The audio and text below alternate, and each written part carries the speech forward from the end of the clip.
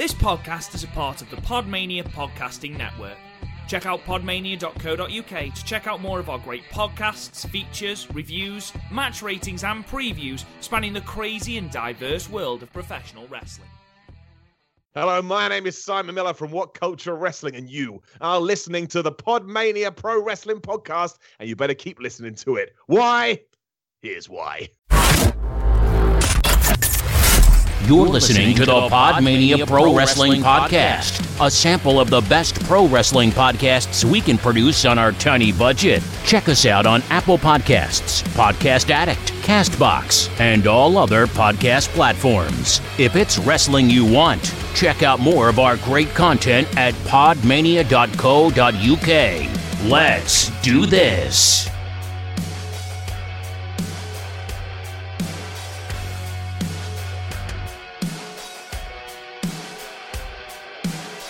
We need to remember all about kayfabe, so we cannot tell them this is the second go. This is definitely not a second take. We are. Oh fuck for hit! Hello everyone. Hi everyone. Welcome to Podmania. I had a song prepared. I totally did, but you walked in too early. It's a bit creepy. We should probably ask Garth how he is. Hi Garth, how are you? I'm good again. I mean, I'm good here. Yes, banter, comics, video games. Progress. You've just cut out, so I need to tell you this again. So we're here to review Canadian Stampede. We're going to have a bit of banter because it's me and Garth. So I've been watching Progress, Garth, from like Jimmy Havoc's title run, and I think you'd either love it or hate it. So their World Championship is a staff. A staff. Okay. And everyone must bow to the staff. And the tag championships are shields.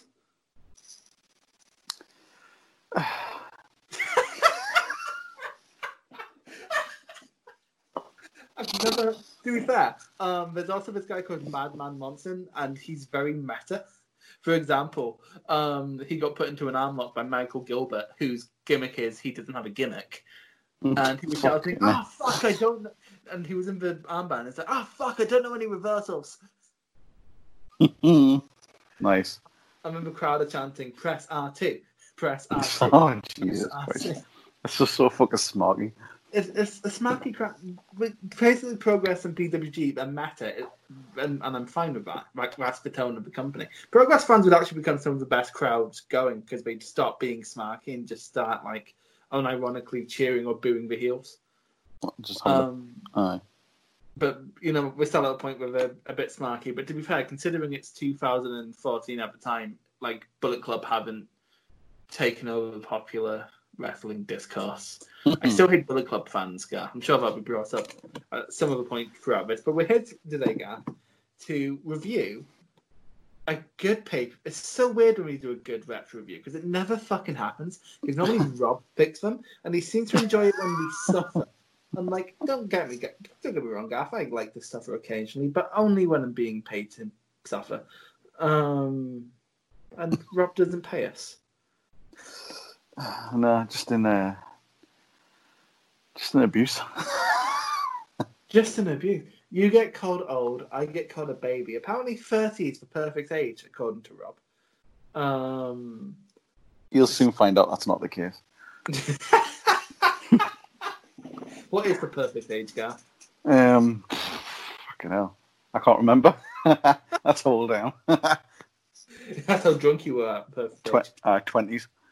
So we're here today to talk about Canadian Stampede. Rob normally has all this shit up, but quite frankly, I do have this up. I have a cage match. It was on the 6th, 07. I don't know which way around cage match do their dates. So 06, 07, 1997, which could mean June or July, depending on who you are. In Calgary, Alberta, Canada, if we may be serious for one moment. All right, we don't make enough. We don't make enough Landstorm references, do we? In the Saddle Dome? What a shit name for a stadium, Gaff. I know, but it's, isn't it where the Calgary Heat play? Is it who? The ice hockey team. Oh, I thought that's a bit of a dangerous name for an ice hockey team. The ice would melt. An attendance of 12,151. Roughly 10,000 of them are members of the Hart family. As the king kept on saying all the way through. Yeah. By the way, very quickly, King's hat. Oh, fucking those cowboy hats. Oh my god! I thought it was like remember Alberta from WCW? Yes. I thought he was that for a second. I'm like, oh god! So like WCW weren't being awful. This was sort of this whole show was King when he was good. I still didn't enjoy his. It wasn't jarring, but I still didn't enjoy it. I thought I enjoyed his like when this is when he was allowed to just sort of throw shit out there before being sort of. And the fact that there wasn't many women on the show meant he did. Yeah, that's it. And the fact that there wasn't many 15-year-olds in the building. Probably. I just love the fact that this is this ongoing, long-running hatred of the Hart family that he has. Yeah. To be fair, like Memphis and Calgary could be more different. Like you saw how like serious wrestling in Calgary, and when you go down to Memphis, who people keep telling me it's like the best wrestling you ever see, and like I agree, someone like Lawler versus Dundee is amazing. But then there's the Christmas Monster. Stop pretending today's wrestling isn't weirder. There's the first note that I've written is I've written sort of I love the intro where it was like the tables are turned and it's the heroes have become the villains and the bad guys are the renegades and all this sort of shit. It was amazing. But I was like, when it pans out, I was like, oh my god, I forgot how much I hated that in your house stage. I like it in a sort of in WWE. I'm sick of the stage being the same all the time. Yeah. So like in that sense, I like it, but also like it's very much fed on a budget. Oh yeah, it's like 90s sitcom. Where everybody knows your name and your brother is called Kane. Do you want to hear about the dark match? Yeah. Come on, what is it? It was a free-for-all tag team match with the Godwins of Henry O. Godwin and Phineas I. Godwin taking on the new Blackjacks of Blackjack Bradshaw and Blackjack Wyndham. Oh well. Which of course is JBL and Barry Windham. Mm-hmm. That must have been serviceable. Hard hitting. And Blasters with Blackjack Bradshaw is a notorious cunt. I don't know if you heard of him, Gaff. He's a bit of a cunt. The Godwin. I don't remember the Godwins. Do you? Oh, I wasn't alive. Well, I was alive, just barely. Though. Not enough to sort of remember anything like the matches or anything. I remember them being around. The Rumble. They don't have. Neither Godwin has high ratings on cage match. So I'm gonna. They were kind of like. You could say. Like early versions of like Harper. Harper was good though. That's what I mean. It's like that look, the sort of hillbilly, sort of deep south, sort of big beards and shit. I wash myself with a rag on a stick. Yep, nice Simpsons reference. I'm full of them, Gaff. So let's quickly jump into the first match before we go even more off the rails. Yes. It was Hunter Hearst Helmsley with China. I thought he was still with Mr. Hughes at this point, but no, it's China. Versus Mankind. First of all, Triple H's entrance music, love it. I loved how the Fink had a cowboy hat on. Is that just going to be a running theme? It's like, yeah, this guy had a cowboy. It was just like, it's like, what can we do to make sure that everybody realizes that this is like cowboy Canadians? I don't associate Canadians with cowboys. I associate Canadians with like politeness. Winter. Anyway, this match. It was. Do you know what? It was all right, and I was watching it thinking like these early matches now with Triple H, Hunter Hearst Helmsley, like you could see that he was like technically a sound wrestler. Well, yeah, he kind of had to be back then because, I say that the Godwins are on this card, but because remember he went to WCW. Then again, Hogan was at the top during that time. None of these points are gonna resonate, but yeah, he was trained by Killer Kowalski, wasn't he? Mm-hmm. I can't imagine if you were bad, Killer Kowalski wouldn't beat the shit out of you. I always just kind of forget because obviously you get used to seeing the moves that he always does, if you know what I mean. Yeah. Like he The can moves he like does, the match is always ending in some sort of shitty finish, and then him beating someone who really should have went over. yeah. No, I'm not over Vengeance 2011. But like, beating CM Punk. this is actually a really decent match. This is decent. Mankind took some fucking nasty bumps, didn't they? On the floor, and then on the fucking on the stairs. Yeah. Don't do that. Don't do that. I liked I loved how Triple H used the classic, most devastating move where you grab the rope to make your figure four leg lock twice as powerful. It's like a power up. Yeah, it's like he puts in the Konami code, and suddenly he has unlimited lives and limited finishes. Did you catch where Vince says, "Look at the delts on China"? I was like, Vince, what the fuck are you talking about? This is he's saying that he's probably trying very hard not to like be turned on by it. Yeah, it's like, wow, look at the pecs. It's like fucking hell, man, Vince. I just realized I like how my Vince "wow" sounds like the beginning of Sable's theme. Oh, the Panther. Yeah. Oh Christ, I must put phlegm in the back of my neck. Oh my god. Nice. Ugh, that's nasty. Yeah, this was just a solid, fine match. It wouldn't feel out of place in the main event of a Raw, really. Mm-hmm. Then it went outside, double count out. Oh yeah, they both went outside, double count out. This will be a theme throughout the night. I'm not going to mention every time they appear because they appear a few times and I haven't got the notes for it, and that's after. But like they do appear, they end up outside after the second match, and then like they end up going in and out the arena sometimes. Why I want to bring this up, Gaff, is because if I ever told you about the longest wrestling match in ICW history. No. Okay, so it's Chris Renfrew and Joe Hendry. I believe it was only last year, actually. No, it was 2 years ago. And we were having a Glasgow street fight. And then they fought outside. And then in the 3 weeks between one ICW event and another, Chris Renfrew was walking around Glasgow trying to track down Joe Hendry. Which meant that Leighton Buzzard was also, who's like Joe Hendry's lackey, was also getting chased by Chris Renfrew. And Chris Renfrew kidnapped a referee. Jesus Christ. Who then got over. The referee got over and is now a wrestler in ICW. Excellent. I know, like, that's the kind of shit in wrestling we don't get enough of nowadays. As in, like, people naturally getting over, not the abduction.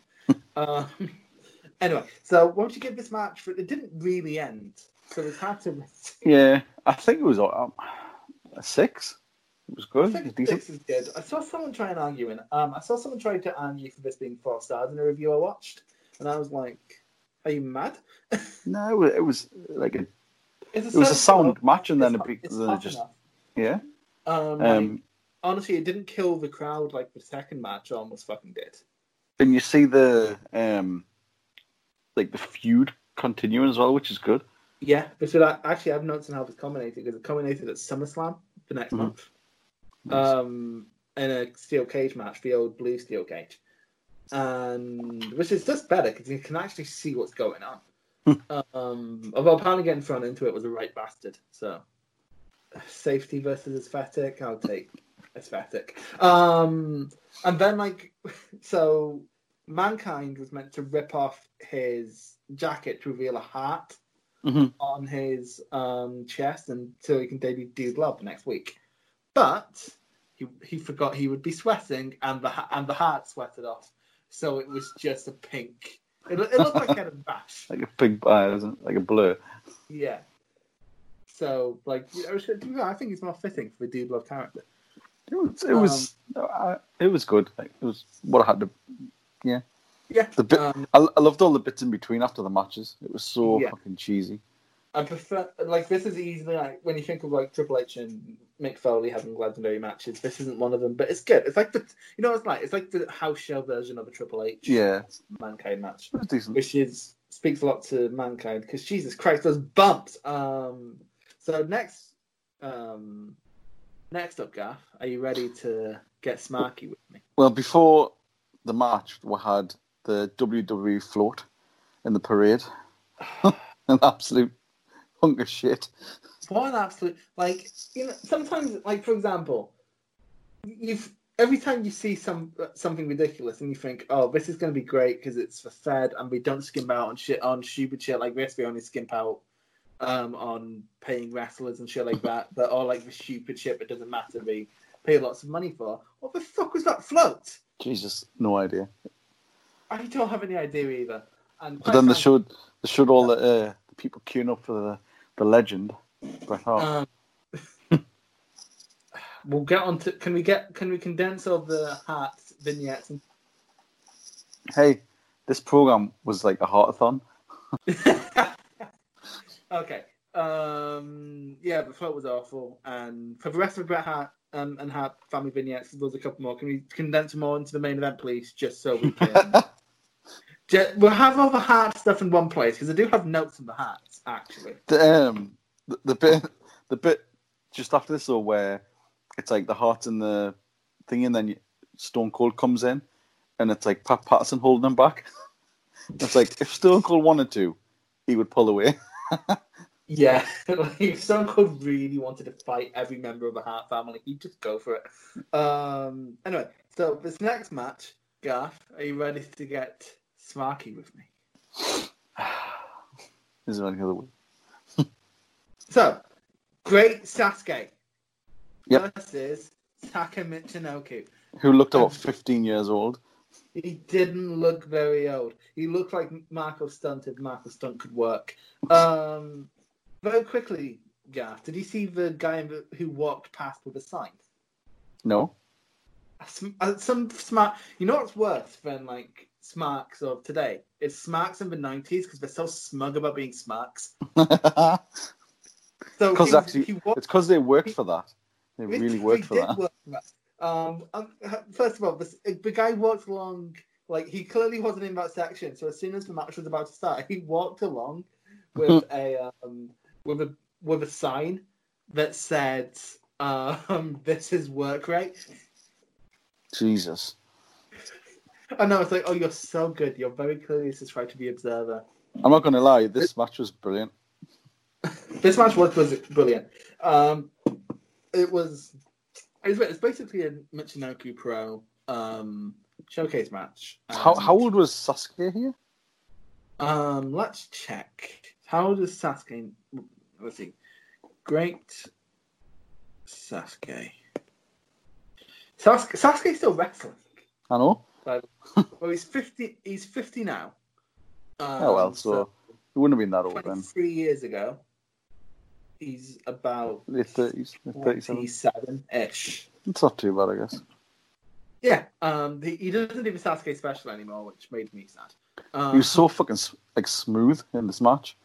He was smooth in this match because we reviewed one Sasuke match before, and it was the Liger match. And why I enjoyed that he wasn't smooth. Like his high flying moves looked like they didn't connect properly, and I enjoyed that.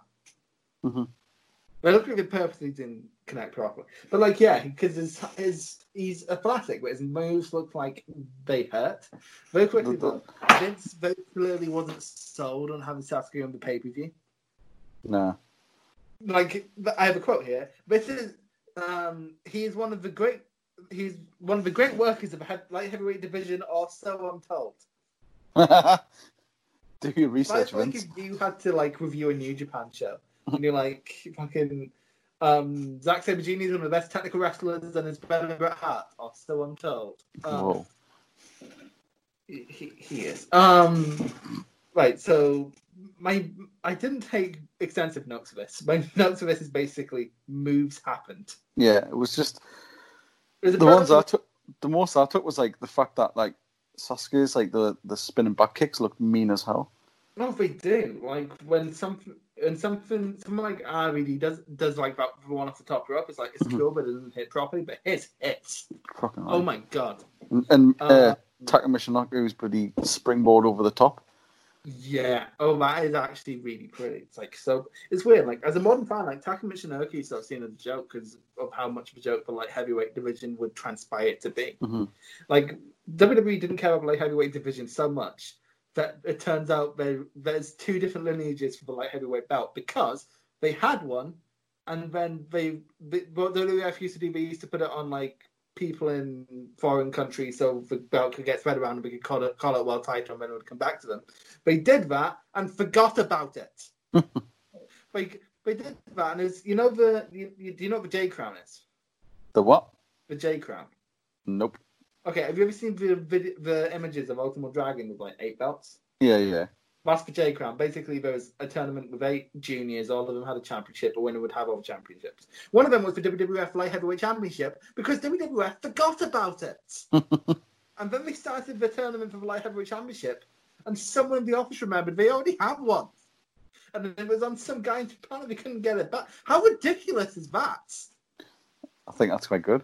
How do you forget about a championship? Hey, you know. It's not like when I lend a comic to someone and then they give me back to it like a year later and I forgot I lent it out to them. That's a comic. You forgot about a championship. I can't get over that. Anyway, what I liked about this match, despite it only being 10 minutes long, it did have sections. Like, it had escalation. Like, it started off with, like, the 2 chain wrestling, and then it went into, like, exchanging submissions, exchanging strikes, and then it went into overdrive. Like, Jim Knight was working by that time, and he was probably fucking crying. You had the RVD kick off the top, which was mad. The springboard to the outside. Then Michinoku hits a Michinoku driver, which only he seems to do properly because he drops him on his head, like near their head, which is what's meant to happen. As opposed to now, where we just sort of drop them on their back like it's a power slam. Well, you know, he invented it.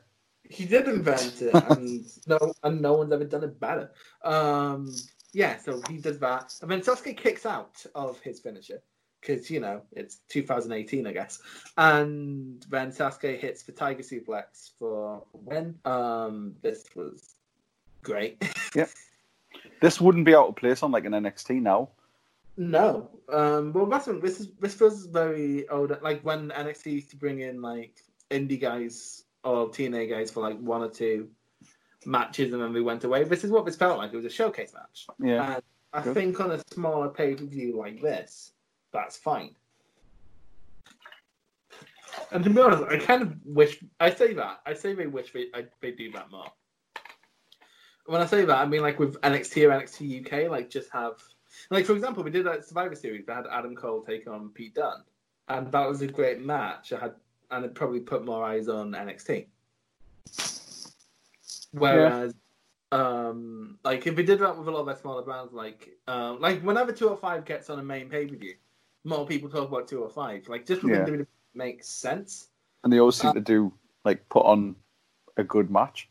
Yeah, that's right. You put, like, it could just be, like, something random and throwaway. Like, for example, you want to represent NXT UK, throw on Walter versus Mark Coffey.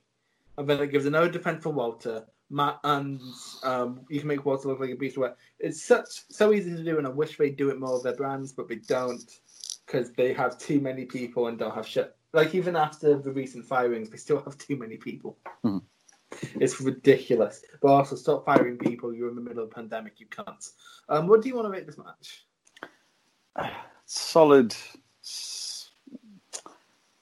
In the context of this pay-per-view, I'm going to say 8. Yeah, I also went 8. I think it's partly because of how surprisingly good it was, but also I think if this was dropped in like a Super Juniors, this would be an 8. I think matches in this style should go around between 10 and 20 minutes instead of between 20 and 30 you get on New Japan cards nowadays, because just after a while how fast these people are going, it loses its luster. Yeah. And like Ospreay makes it work because he puts layers on it, but when it's someone like I think actually the All Japan Junior division is a perfect example where if it's longer than like 15 minutes I stop caring. It's stuff like that. It was like it had everything needed to show what these people can do. So yeah, and then Sasuke was never used again. To be fair though, as a Michinoku Pro showcase match, I don't know much about Michinoku Pro itself, but if you want another Michinoku Pro Showcase match, Barely Legal 97 for ECW, about 6-man. Amazing. I'm sorry for a 6-man gaff. Well, we've got a 10-man coming up. That's too many people. Too many hats. So, Okay. like, going into the next match, Triple H and Mankind were brawling outside. brawling outside again. And you had Paul Bearer. Paul Bearer, because Ahmed Johnson had got injured, who was supposed to be in this match. Ahmed Johnson got injured, and so Vader was a last-minute replacement, wasn't he? Which is crazy. With Ginger Bearer, like. Did you right? Apparently, this was to like make him more in line with Kane because Kane is red, but like Charlie was a bit do it than going Ginger. It was just weird. I just love how he kept calling Undertaker a murderer. Oh, we're going to the next match. Introduce the next match. Vader versus Taker for the WWF title. I completely forgot Vader Taker was champion around this time, which doesn't make sense because he was defending the championship in Hell in a Cell, wasn't he? Mm-hmm. So, oh no, he wasn't. No, because he lost it to Hart at SummerSlam, and then the screw job happened, and then sorry, Gav, touchy subject. I know. This The only note I have for this match is murderer, because I'll just say right now, Paul Bearer said the word murderer quite a lot. Oh yeah. It's weird. I know this is going to sound like sort of bitching at modern wrestling, but the crowd. But just the crowd was so hot that the fact that there was only 16,000 or 14,000 or something. These people were louder than if there was 40,000 now.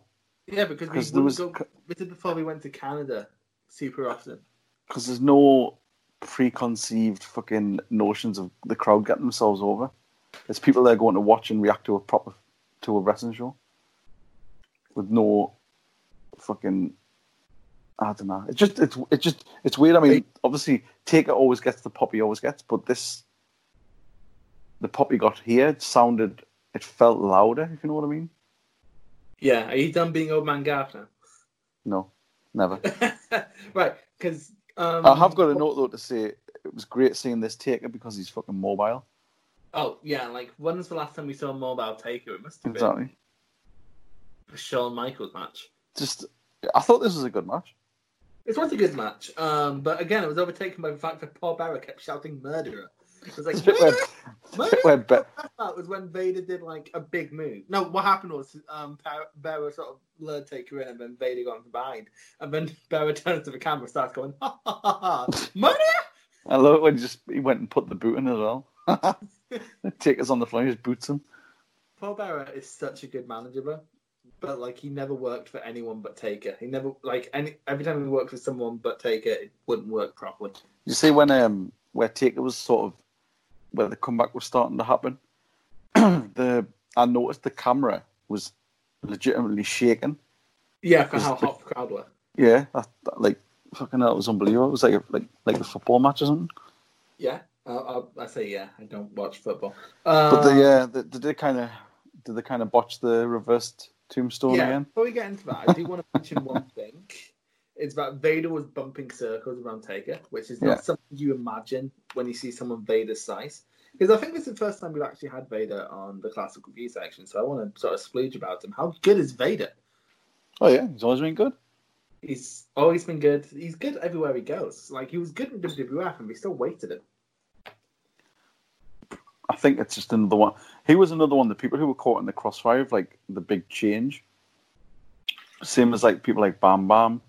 Yeah, and also the Click. Both. Well, that's the thing. Yeah, like it was like they were starting to sort of really take over. Yeah, so like Vader sort of got politicked out of his title run from SummerSlam because the plan was, I believe, to have Vader beat him, and then Bam Bam also got politics out. Apparently, Bam Bam and Bret were close.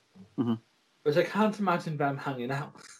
Apparently, Bam Bam was a really nice guy. So was Vader.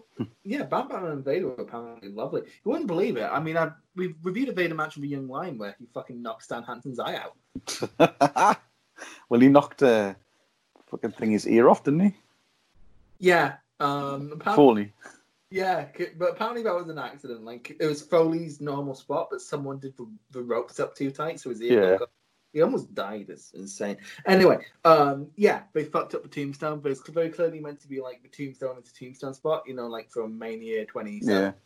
But then that got fucked up. So, to that, they did a very good. They did a decent job of improvising a finish. It was good how Takeover Blackpool, the first one, where Joe Coffey and Pete Dunne both fell, and then we're like, right, we'll just do the spot again. Actually, when we tried to do the spot again, it kind of worked because they found a way to naturally go back up to the top, but then they fell again. It's like this one was good because like JR and the King sort of covered it, so they sort of distracted you from it. But it was good, and it led into the sort of the lead up to the sort of top rope sort of choke slam and stuff. Well, the middle rope choke slam.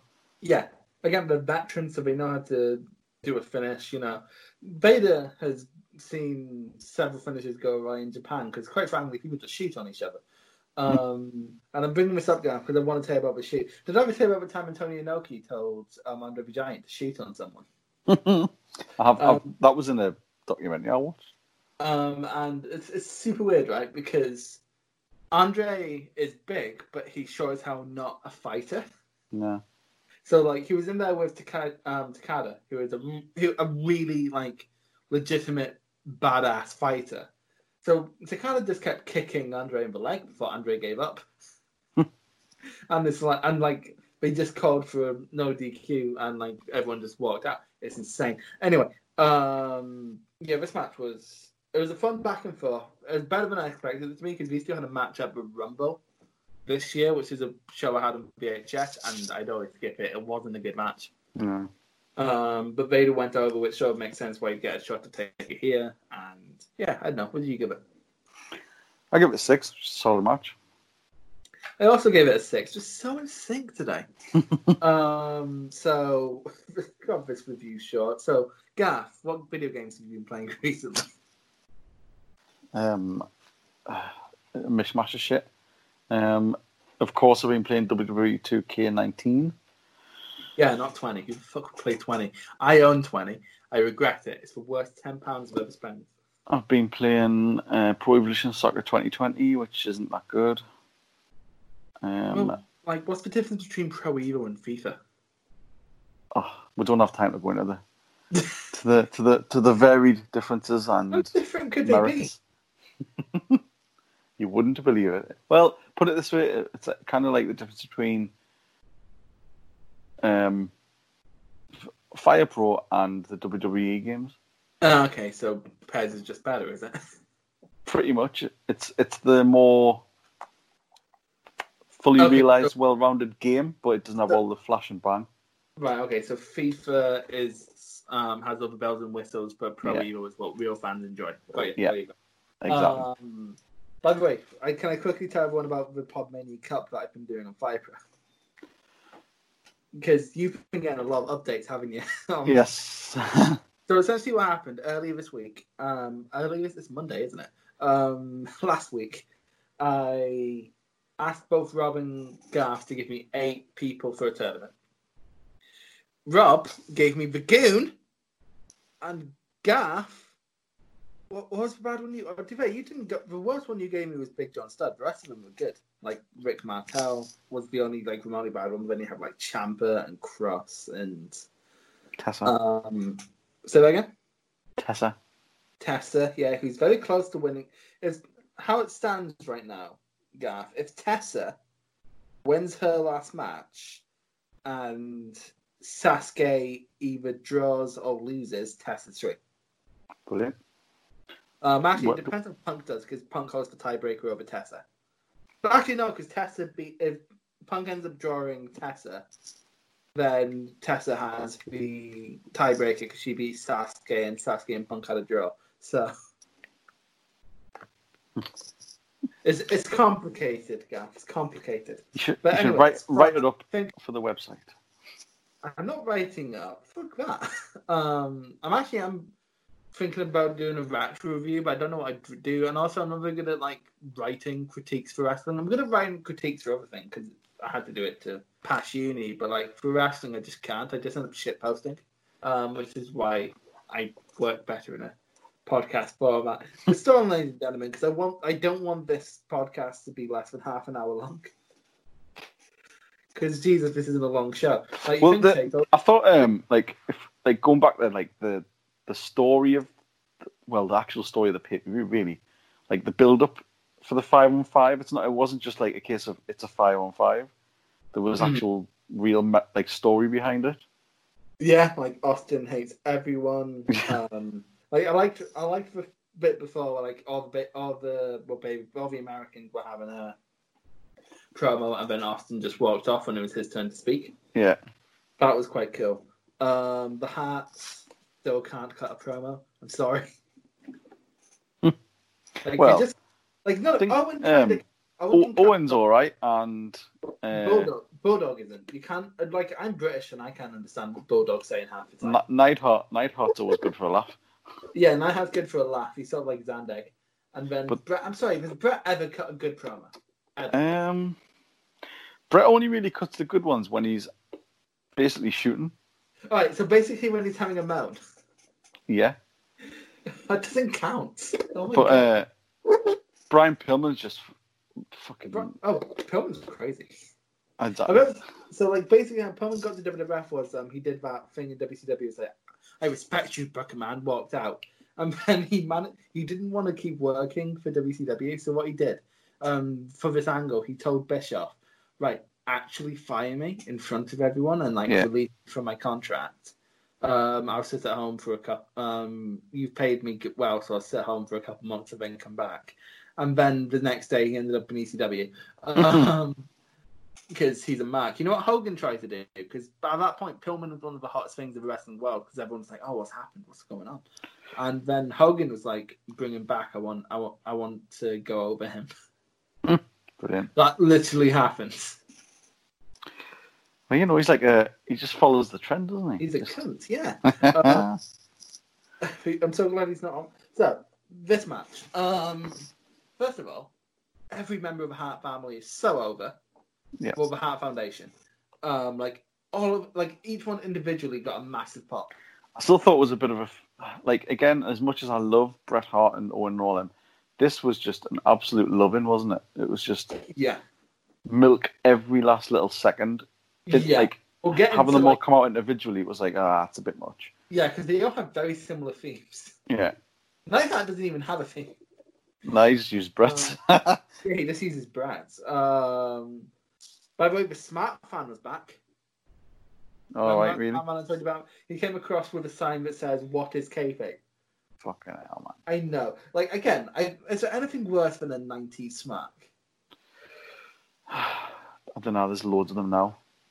I know. There's loads of them that turn up at the events wearing certain things to get themselves known and get themselves over, which is just fuck off. Well, there's a guy who sits in front of nearly every Progress show in a Carlito shirt, but he doesn't draw attention to himself.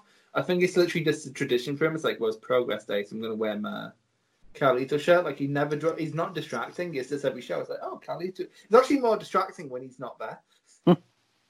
But yeah, I'm trying to think of an example.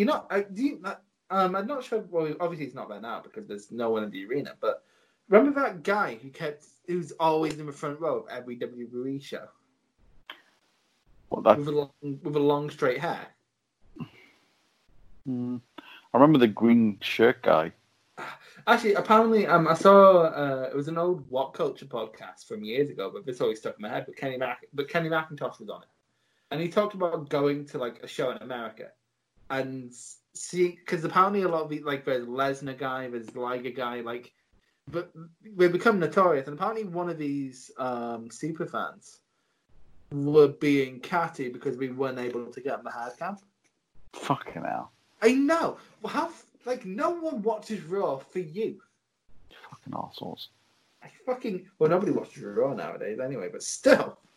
By the way, I love when going back to we'll come back to shitty fans of the crowd in a second, Bruce.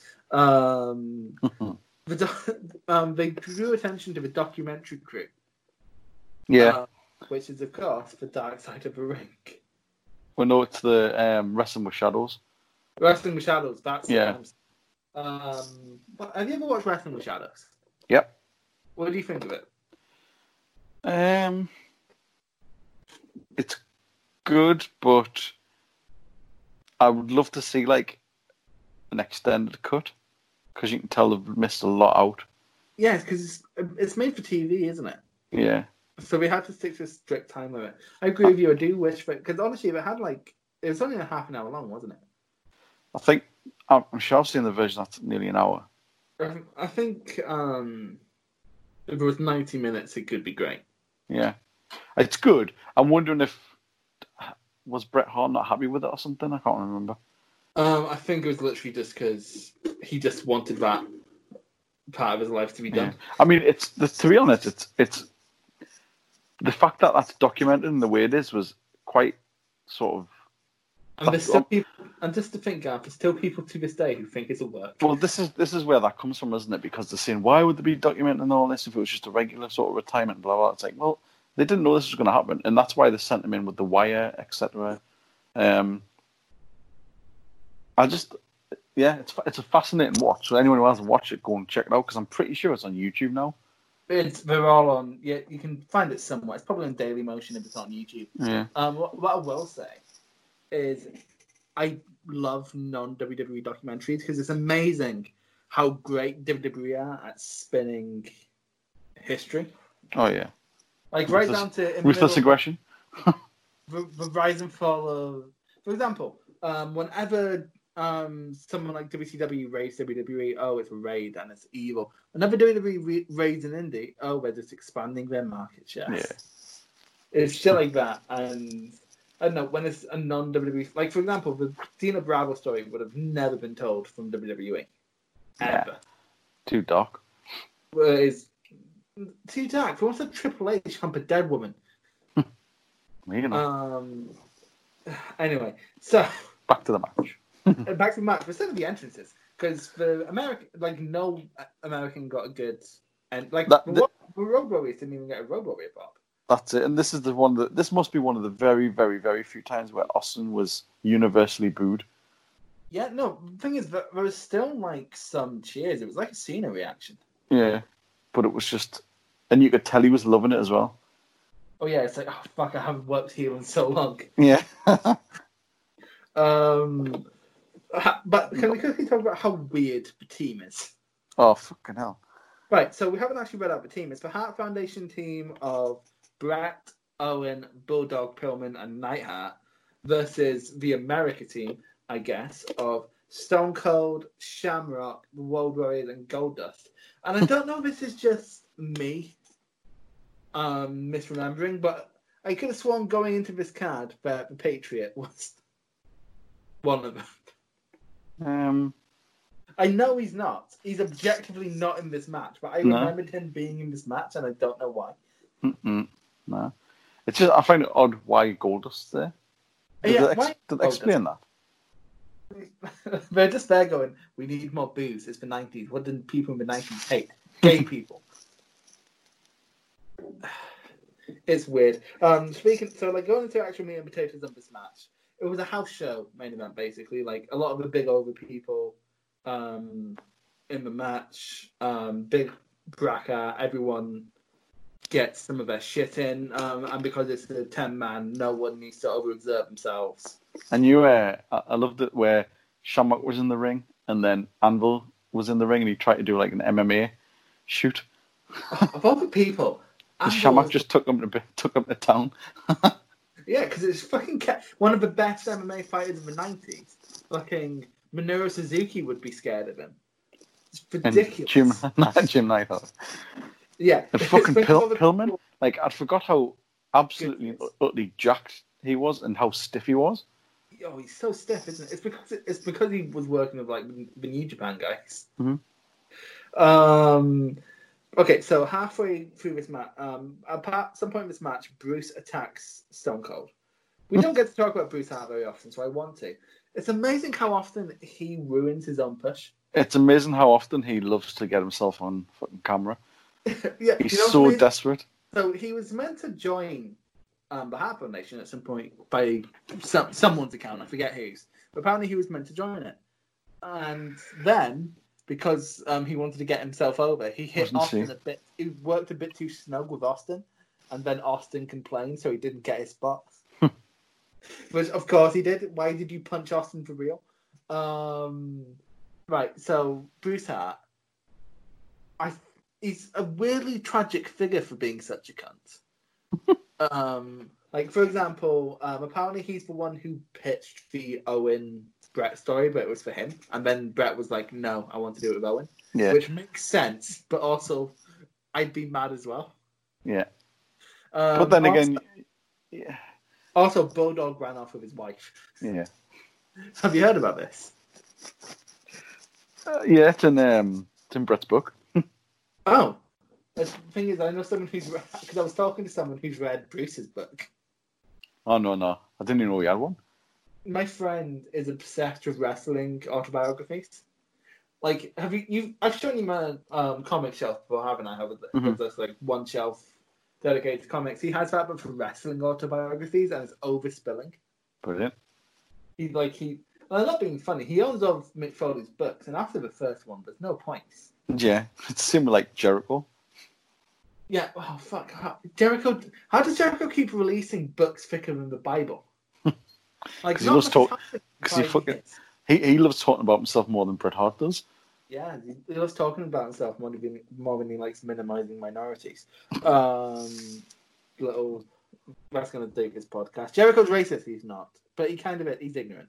But yeah. And then another Hart attacks Austin. Now, I didn't make note of what Hart, because quite frankly, if it's not Bruce, I don't care.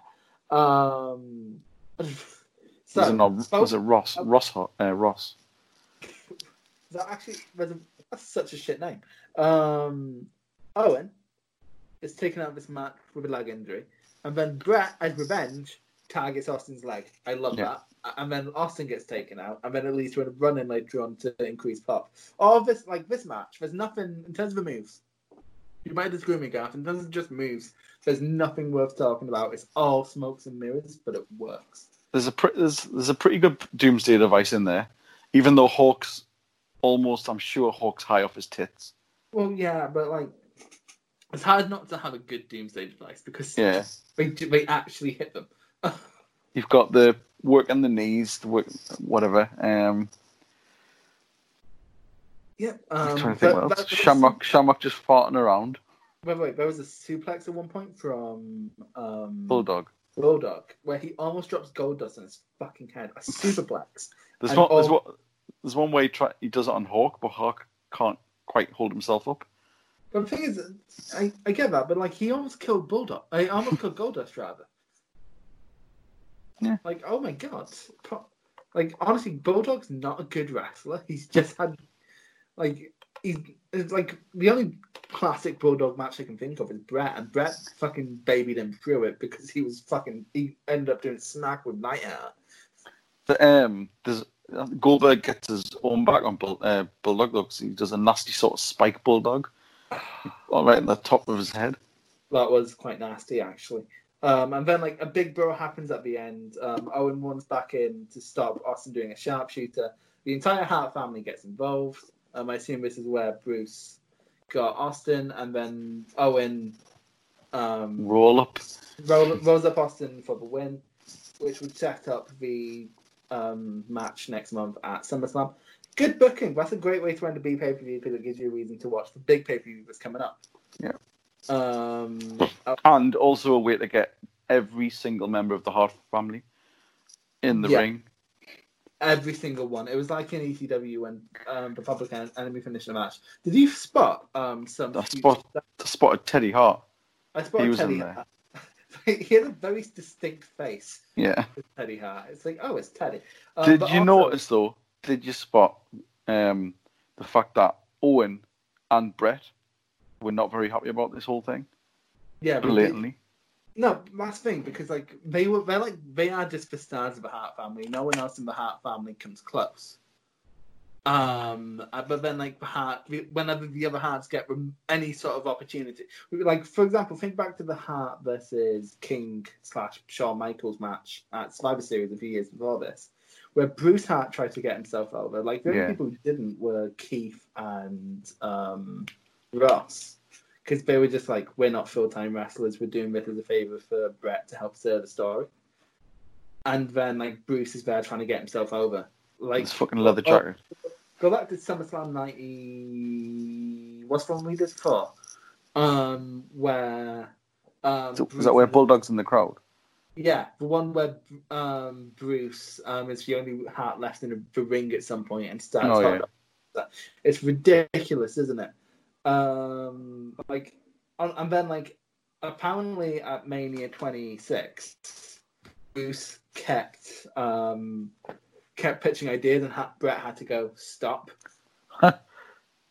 And also, you're gonna love this actually. Back in '92, Survivor Series, when 92, 93, one of the two, and when it was one with where Shawn came back to replace Lawler because of accusations. And get this right, Bruce kept interrupting Brett to pitch things. And then Shawn snapped, going, if my brother was the world champion, I'd just shut up and let him dictate the match. Yeah. Like, seriously, Bruce is... Like, you think Brett is Brett. Bruce is more Brett. Like, Bruce I think it's the fact it's just jealousy, isn't it? Like, Bulldog stole his wife. And then took their children away, apart from their disabled child. Fucking hell. I know, right? Like, that's just outwardly like, to the I feel more sorry for the child, but also, like, you take away all his kids, and the only one I'm sure he was more than happy to have one of his children, but you split them up because you don't want to take care of your disabled son. Like, that's so cunty. Yep. But in Brett's book, I remember reading about this, saying that wasn't his idea. That was Vince. Blah blah blah. But he was saying that the thing that pissed him off the most was where they dragged his mum into the ring. Oh yeah. So she was in like no fit state to do it. She was struggling going up the steps. And they'd said beforehand, like, don't just leave her and like Stu at the ringside. Mm. And like you can see, well, if you watch, you can see, and this is around about the time where Owen had first started thinking he wanted to leave. And you see him get his kids and his wife, and they're just pissed off. Yeah, like I think they basically just wanted, like, they would have been happy with like I think they would have been happy with like one of a brother who wasn't Bruce jumped in the ring, or like some of the kids, like, but like to have the whole Hart family fracas, no, like they were very visibly done with it. And then Austin came out and attacked Neidhart. It was so good when he got cuffed and everything. Yeah, and he was like flipping everyone up, and he was cuffed. Austin, Jesus. But also, going back to people who spotted, you can also see Tyson Kidd, Natty, and D.H. Smith. Really? I didn't notice him. Well, you can definitely see Natty. Smith. Tyson Kidd is next to Teddy. All right. By the way, very quickly, because I don't think there's ever going to be a natural opportunity to talk about Teddy Hart on this podcast again. Fucking lunatic. How is he a Hart? Is he a... He's not like a nephew, is he? Is he a nephew to Brett? Hold on, let me double check the relationship. Apparently Teddy Hart hates the rest of the Harts. And that's but then he, like, hasn't he... Doesn't he constantly get bailed out by them, though? Well, yeah, he keeps getting arrested. Edward Ellsworth Annis is a Canadian professional wrestler, better known by his he's currently... Right, I want to know who's related. Parents is... Yeah, Georgia Hart. Georgia Hart is just like the sister. Oh, well. Yeah. But he's like absolute like loose cannon, isn't he? Siblings. Come on, Google, don't fail me now. Siblings: Wayne Hart, Ross Hart, Allison. Jesus Christ, there's a lot of Harts. Dean Hart, Diane Hart, Keith Hart, Smith Hart, Bruce Hart, Bret Hart. There you go. Oh well. There's so many Harts. They just love shagging, don't they? They're like fucking rabbits. What's that? Like, just stop. Stop it. What did you give that match? I found it hard to rate because, again, it's a house show match, but like all the smoke and mirrors worked. For like reference, by the way, on Cage Match, this has 8.96, which is about as high as that. It's one of the top 50 highest rated matches of the 90s on Cage Match. This match, I mean, I enjoyed it for the novelty of it, but it wasn't it wasn't like a sort of marquee match or anything. Yeah, again, if this headlines say a house show that me, Rob, and Garth went to and got pissed, we'd probably be saying for the rest of our lives that this is the best match we've ever seen. Oh yeah. But in terms of like pure work rate, it is a hard one to rate, isn't it? Mm-hmm. We might have to ask what Rob gave it for an official rating, but I'm feeling overall a good 6 to light 7. Yeah, I'll happily go 7. Well, I think it's physically impossible for you to rate a Bret Hart match less than a 7. Let's try it. Well, I don't know. Strike for clown. Then she's getting screwed over. I mean, like, that's my personal favourite Bret Hart match, but other than like the WrestleMania 26 match, I kid. I actually like Bret. Actually, I want to talk to you about something. Who do you think's a better overall wrestler, Bryan Danielson or Bret Hart?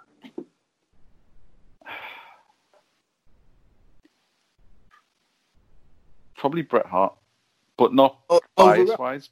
But overall, wrestler. When I say wrestler, I mean the whole shebang. If I meant work rate, I'd say worker.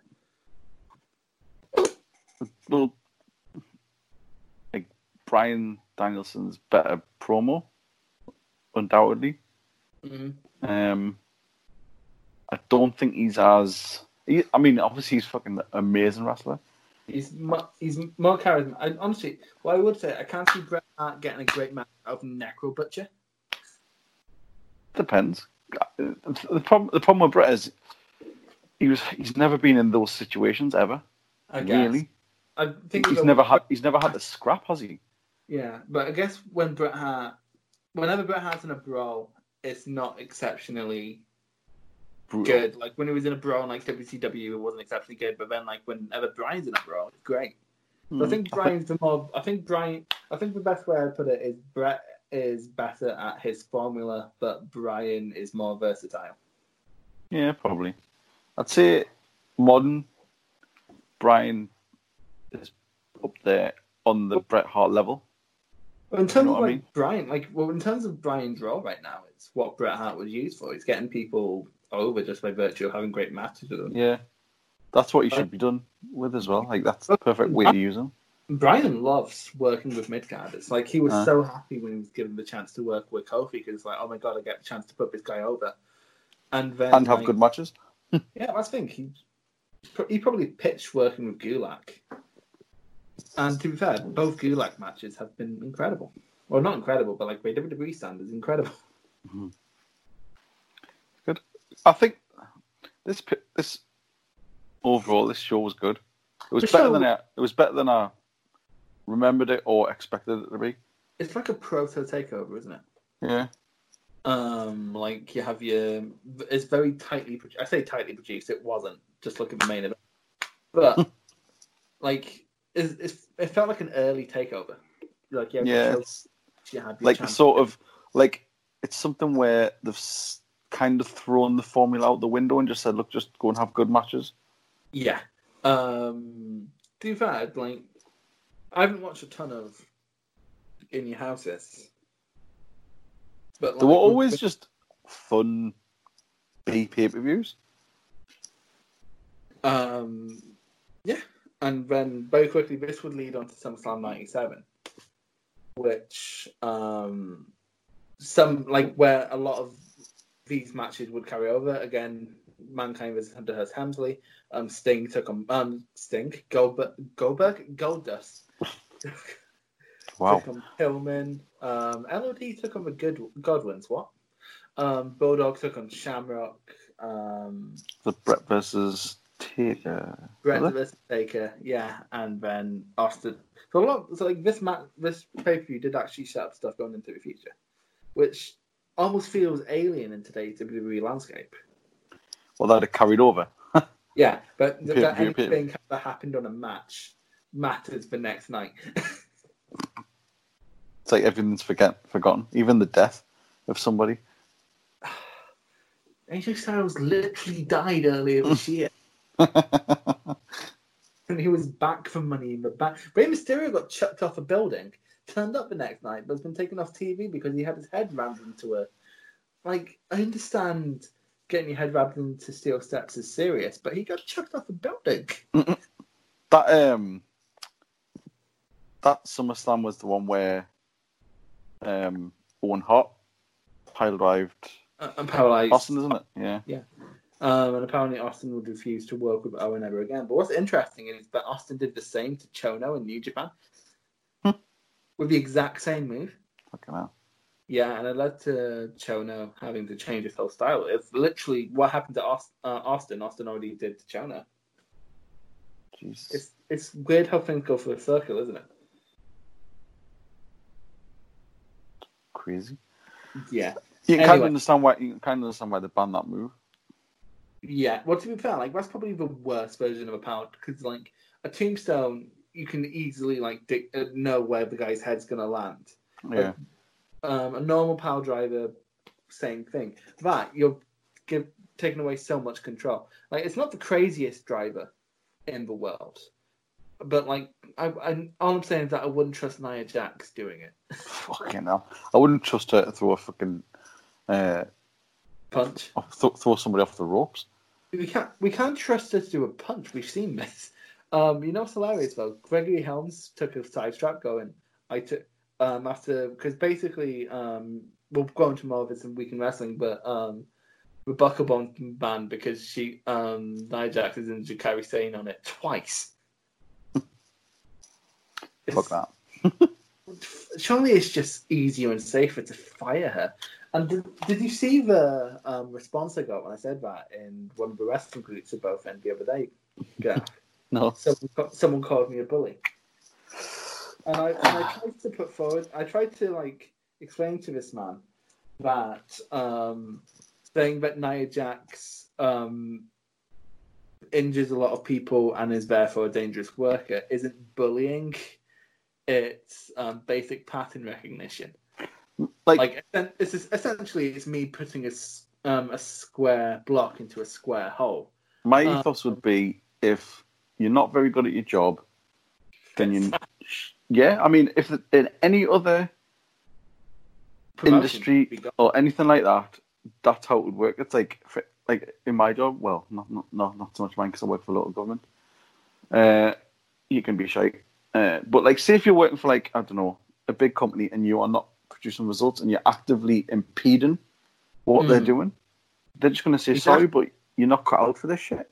With like fingers with Nia, the first thing people always go to is, were you mad at Seth Rollins? I'm like, yes, at the time when Seth Rollins injured Sting and Cena, Sting, Cena and Balor in the space of a year.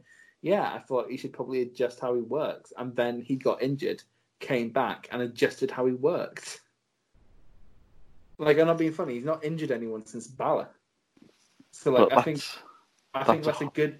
that's a good indication that, and even with Balor's like, yeah, I took the move wrong, which like could be PR, whatever. This is a sneak preview of the Week in Wrestling. Okay, yeah, we went off about that, didn't we? As we tend to. That has been Canadian. Well, we didn't talk about you hitting your wife this time. Whoa. Did you go listen to what's it called? The Shawn Michaels Y2J thing. That's literally a thing that happens. For the record, I didn't. I know you didn't, but we discussed it for some reason. It's so that was a weird one, wasn't it, Gav? Yes. It's probably the weirdest one we've ever done. So, Gav, what are you going to do after we log off? Probably should go to bed because I've got work in the morning. I say probably should go to bed. I'll end up watching YouTube till 1 a.m, just watching some fucking, I don't know, top 10 things you didn't know about WCW or something. Exactly. I would always almost go to bed on YouTube. It's like, Easter eggs from Grand Theft Auto 5. I'm like, I've seen this video 3 times. I'll watch it again. Yeah, same. I'll be burning Morrissey's book because it's the worst book I've ever read cover to cover. He's Stephen Patrick Morrissey. Anyway, where can we find you on Twitter, Gaff? You can find me and talk to me and berate me on Garthamania. At Garthamania. You can find us on all the places with the guy at the beginning tells you can find us, not Simon Miller. The other guys. And I think it's Rob's dad. Is that Rob's dad? No. I don't know how the sausage is made. Christ, what's the other? Oh, well, you can find me on Snapchat at oman04. I'm more likely to talk to you on that. You can join us later this week for Week in Wrestling. Yep. You can watch the Stardom cast where we did a tribute to Hana Kimura and Arisa Hishiki's careers. You can join us on the Young Lion where we're going through the Tanahashi and Okada feud. I want to get you in on one of them, Gaff, but I don't know if you have the time. But I kind of want to see what happens if we drop you in the middle of the feud. If I had the time, I would. But also, I don't know if we could take it because there's so much Prince Devitt in the next few episodes. I'm not quite sure I can take the sex appeal. But yeah, that's the end of this podcast, isn't it? Basically, I just need to figure out how to stop recording. Okay, that's how you do it. Bye, everyone. Bye.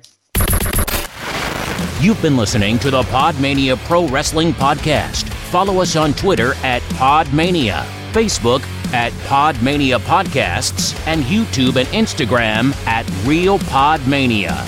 And check out the website podmania.co.uk. Until next time, wrestling fans.